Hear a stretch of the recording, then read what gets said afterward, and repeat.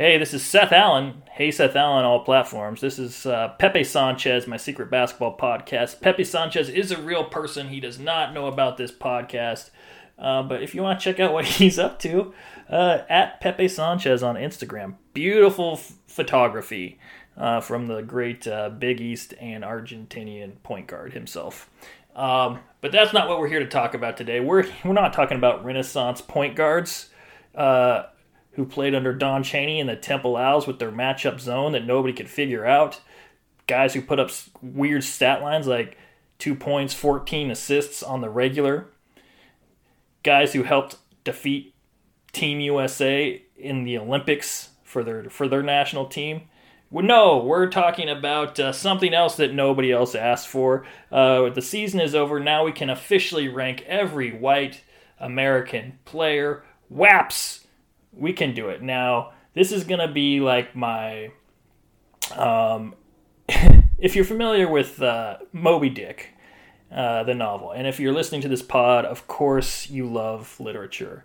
There is a controversial section within Moby Dick where if you simply removed that section, that book would read like a fast-paced, amazing, deep action-adventure story with themes of man versus nature and all of that stuff. But instead, it reads differently because somewhere in the middle comes something that's about 125 or so pages, where the author Herman Melville, all-time great, decided to just write out a whale taxonomy. Basically, he decided to write down everything that he knew about whales in the middle of that book, and my man Herman knew a lot about whales. It's basically an actual account of everything humans knew about whales at the time he was writing it. And he's like, this book is not complete without this. So, a lot of times when you go and you read the actual thing or you watch the actual thing, it's different than how it gets represented in pop culture, or how people talk about it.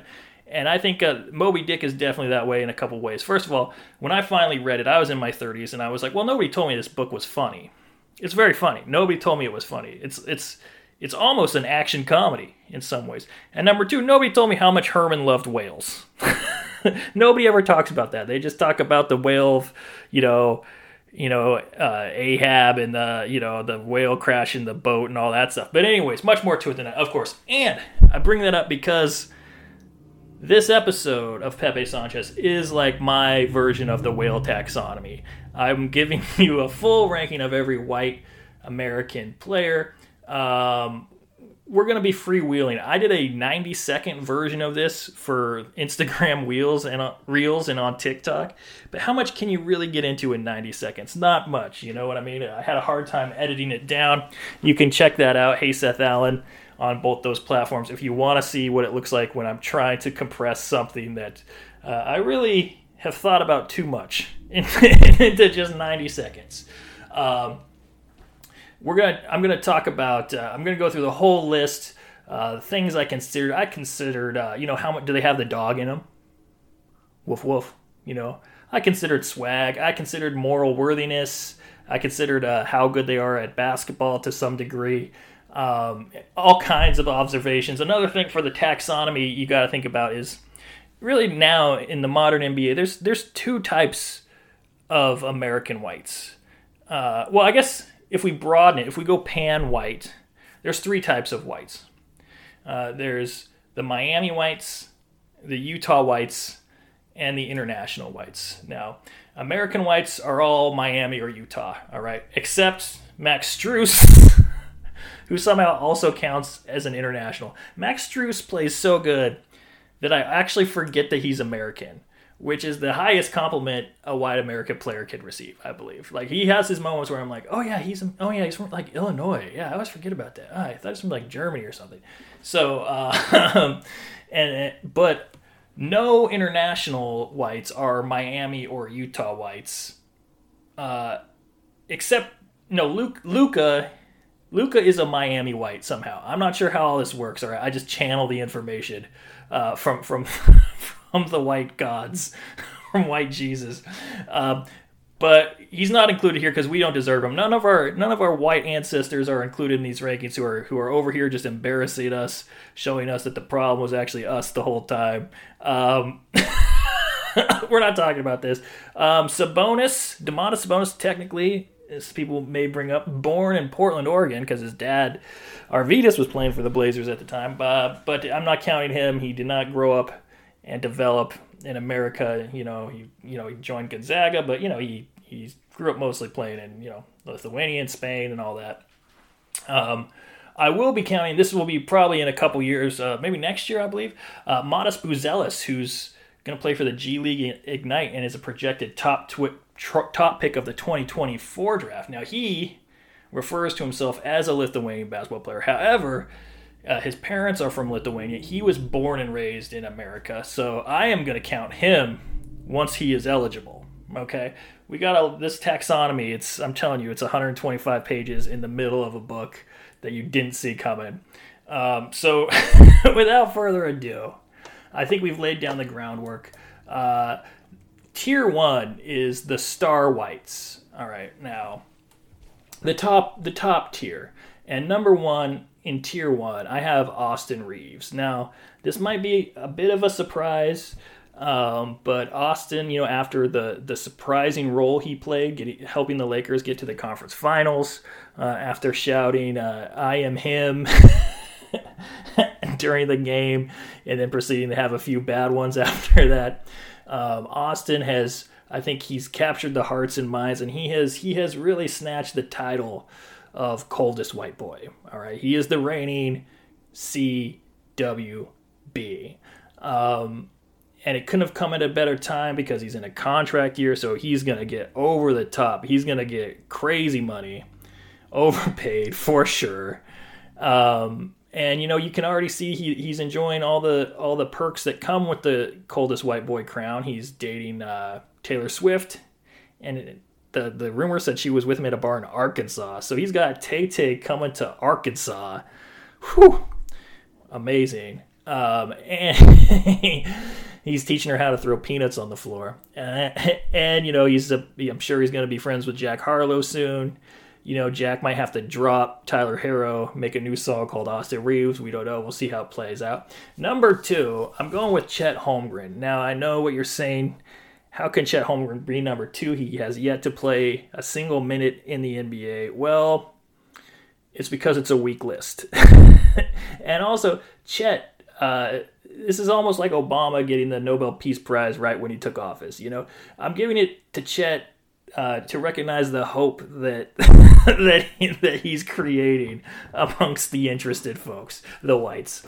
And Chet also, he's already made history because no American white player has been drafted number 2 overall. That's the highest any has been drafted since the great Sox god himself, Keith Van Horn, in 1997. So he's already made white American player history. And I do like Chet, and I'm looking forward to seeing him back next year. Number 3, Tyler Herro, but the aforementioned Tyler Herro, he's got to be sweating his friendship with Jack Harlow right about now with the ways Austin Reeves has been playing. Tyler, maybe he could have stayed number 1 if he would have played during Miami's run to the finals, but he was hurt. He was out. His future's even maybe in jeopardy. Like, the Heat are looking to put themselves over the top. They just got to the finals without Tyler. Do they need Tyler? Do they trade Tyler for something else? Who knows? We'll see. But I think probably they keep him. I don't know. But Tyler was 6th man of the year last year, which was amazing. He's the first white American player to be 6th man of the year since Mike Miller, who was everybody's best friend, in 2006. So he is a star white for sure. And that's it for Tier 1. We got 3. Tier 2, I call these the premium role whites. These whites will, they'll play a role on your team, but they will be a star in that role. Highly, highly valuable. Fan favorite, of course, that goes without saying, right? And number 1 of the premium role whites. When you close your eyes and imagine who this is, this whole tier, nobody but one person comes to mind. Alex Caruso. Bald head, headband, defense, the Caruso, all of that. And so I got him number 4 overall and the top in the premium roll whites tier. Alex Caruso this year was first team All-NBA defense. He was the first white American player guard to make first team All-Defense since a guy named Don Boos, who played in 1980. If you type Don Boos into Google, you will see black and white images, okay? This guy played in the ABA for 1, 2, 3, 4. For the first 4 years of his career, were in the ABA. All right. So, I mean, a very rare 6-time all-defensive, but just a very rare achievement for a white American player. Alex Caruso is like the lockdown corner of white American basketball players. Number 5, I got Walker Kessler. The only person who's just, the rookie who made the list, although the season's over, no longer a rookie, but Walker, I think on performance and potential, right in Utah, right where the white American power is at its strongest. The fans are gonna love him. They already forgot about Rudy Gobert. Just an amazing, shot blocker, and a guy who was interesting because he went to UNC, kind of wobbled, right? Then he transferred to Auburn and was overshadowed really by Jabari Smith. Got drafted, still first round based on potential and his ability to be an elite shot blocker, and it just kept going over as the course of the season went along. He just got better and better, and I think this is justified, and he's ahead of some solid whites here, some real vets. But I stand by that he's top 5. For number 6, I got Max Strus, the aforementioned, the only white American player I could consider in the taxonomy to also be international, based on merit, not on anything else. Making it to the finals, key member, off and on, not necessarily lighting it up every single game of the postseason, but he comes alive and plays tough defense and offensively every once in a while, affects the outcome of the game, and it seems surprising every time, but he's a badass, and he deserves it. And I kind of think him and Duncan Robinson, who will come up later, are kind of like one and the same.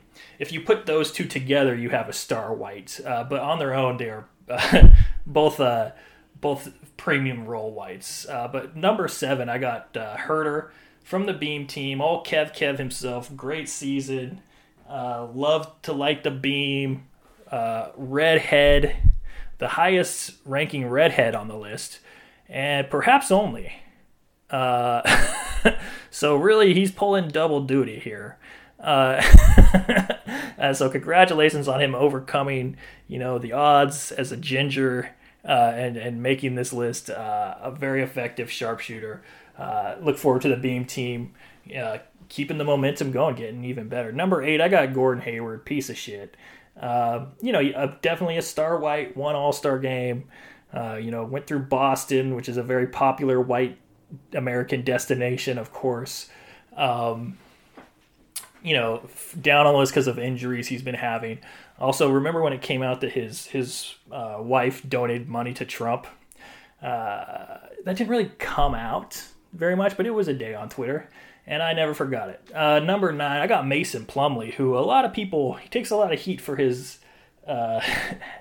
I don't know. People don't seem to like Mason Plumlee, and I can't really figure out why. He's fun. He dunks. He makes some surprising passes.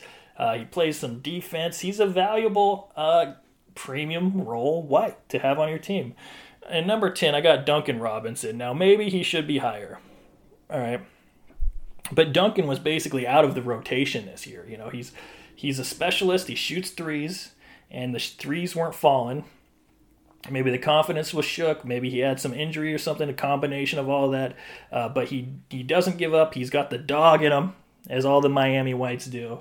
And he worked his way back to play a key role in that finals run. So Duncan Robinson climbs back up a tier into the premium role whites when really he was a D and P white. making an overpaid D&P white, which is the worst kind of white, if you ask me. Next tier down, Duncan Robinson is 10th overall. The next tier down, I call the rotation whites. Just, they can be in your rotation. They're useful in certain matchups. On a good night, maybe they play up at a premium role white level. And leading this rotation whites list, I got Joe Harris, who is actually like 4th all time in 3-point field goal percentage. Pretty amazing. Seems like he, had some injuries, still working his way back. But I look for Joe now to kind of maybe move up a tier now that he's out of the the terror of playing with superstars and second guessing himself and coming back from injury and all that. And number 12, Kevin Love, former star white, still can get the job done for stretches, for small numbers of minutes, despite being old and depressed all the time. 13, I got White Dante DiVincenzo, someone who Andre Iguodala said was surprised is good, which is a classic white American player description. And number 14, I got Christian Braun from the Denver Nuggets, another rookie on the list.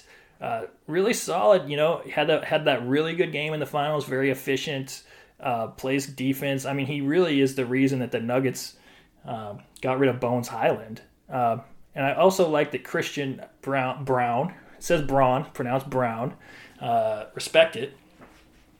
He's won an NBA title, an NCAA title, and a high school title. So he's a true champion at all levels.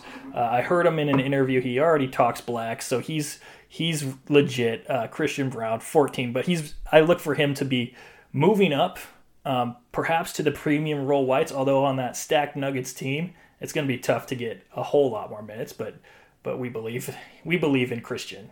15, Luke Kennard, the great quarterback and good NBA player.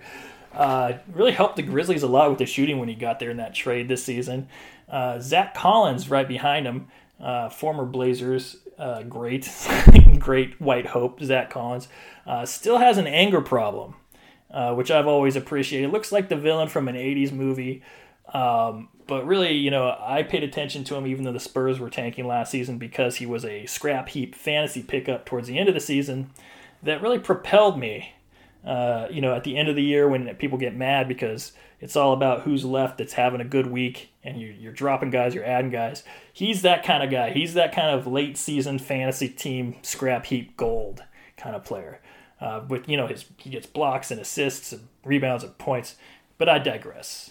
Also an anger problem. Then we got Pat Connaughton, who's busy gentrifying downtown Milwaukee. But he'll stay on the Bucks forever, no matter how bad he plays, because Giannis loves him. Giannis talks about how he's one of the best shooters he's ever played with.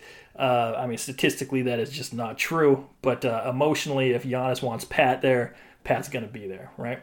We got Cody Zeller, another Miami White, who, in one high-profile moment in these playoffs, took a charge against Jokic right out, while playing defense in the low post, which you rarely see. He got the call.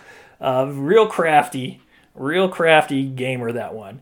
And then we got, at the very end of the rotation whites, coming in at 19, we got Grayson Allen himself, also an anger problem. All right. Now we get into number 20, and we get into the bench mob whites. Another name you could call this is the Boston Celtics whites. The guys on the Celtics team who play when the game is not really in doubt for the most part. The blowouts, the garbage time Boston whites. Now Boston, I feel like they could be their own category of white, but I feel like they are spiritually connected to the Utah whites. I don't think I need to have a Utah white and a Boston white. Maybe I can combine those into a Bostaw whites, Miami whites and Bostaw whites. Okay, I'm going with Bostaw whites. Because, man, does Boston love a white American player. To their detriment, I would even say. So I ran the numbers. The Celtics playoff roster is 28.5% white American players, right? 28.5% white American players. That is about, I believe, double overrepresentation based on how many are in the league overall. But despite being 28.5% of the roster, they played 4.4% of minutes combined in the playoffs. Okay, so I know you like having players that the people in that arena will go nuts for and like talk about how much better they would be if they were getting more opportunities and all that, the backup quarterback stuff. But it might hurt you when you want to actually be good at basketball as a team. I would even say that maybe the Boston Celtics are cursed as long as they carry 29% of their team are white American players. Nobody's talking about that. They're talking about, they can't focus. Oh, they're too wobbly, inconsistent. Unless their back is against the wall, they can't, whatever. What about these 4 guys of dead weight on the team? All right, so anyways, we're getting into the bench mob. So I got Sam Hauser of the Celtics, number 20. Then I got Luke Cornett, also of the Celtics, at number 21. Now, Luke, he got on my radar this year because he started that. I don't think he created it. I think someone asked him about it, or maybe he did create it. I don't know, but he does that thing where he is not close to the guy shooting the three. He is standing by the hoop, and he just jumps as high as he can with his arms straight up in the air to block the shooter's view of the rim. And apparently, statistically, from what I've seen, that does actually work, but it has got to be one of the dumbest looking things I have ever seen in my life. Amazing, and I have to respect it. Number 22, Corey Kispert. He's kind of turning it around. He's got some potential to sneak up in a tier next year. Doug McDermott. This might be unfair because I think Doug was kept. He's on the Spurs. They're tanking. Maybe Doug really belongs in the rotation whites. McBuckets. Always been a bucket. Always been a great shooter. We'll see if he can get out from a tanking organization. And maybe now that they got Victor, they'll need an old shooter an old man who's still got a little juice left to help keep the doubles off of Victor. 24, I got Peyton Pritchard himself, who is one of these types of persons. It's been explained to me from different people different ways, but Peyton in particular seems to attract a kind of like from whites, from casuals, that this guy is a baller, and Peyton, I respect Peyton. He's a local legend. I first saw him when he was a freshman in high school, have that breakout LSI tournament. But this whole thing of I've seen things on Instagram about honest things saying, the Suns are getting rid of Chris Paul and they're eyeing Peyton Pritchard. I mean, it's some ridiculous stuff. And number 25, right behind him, relatedly, John Conchar, who gets a lot of praise for being a guy who averages 5 points a game. More praise. You got a whole thing about, how he's just there's a whole article about the humble excellence of, white John Conchar. Very coded.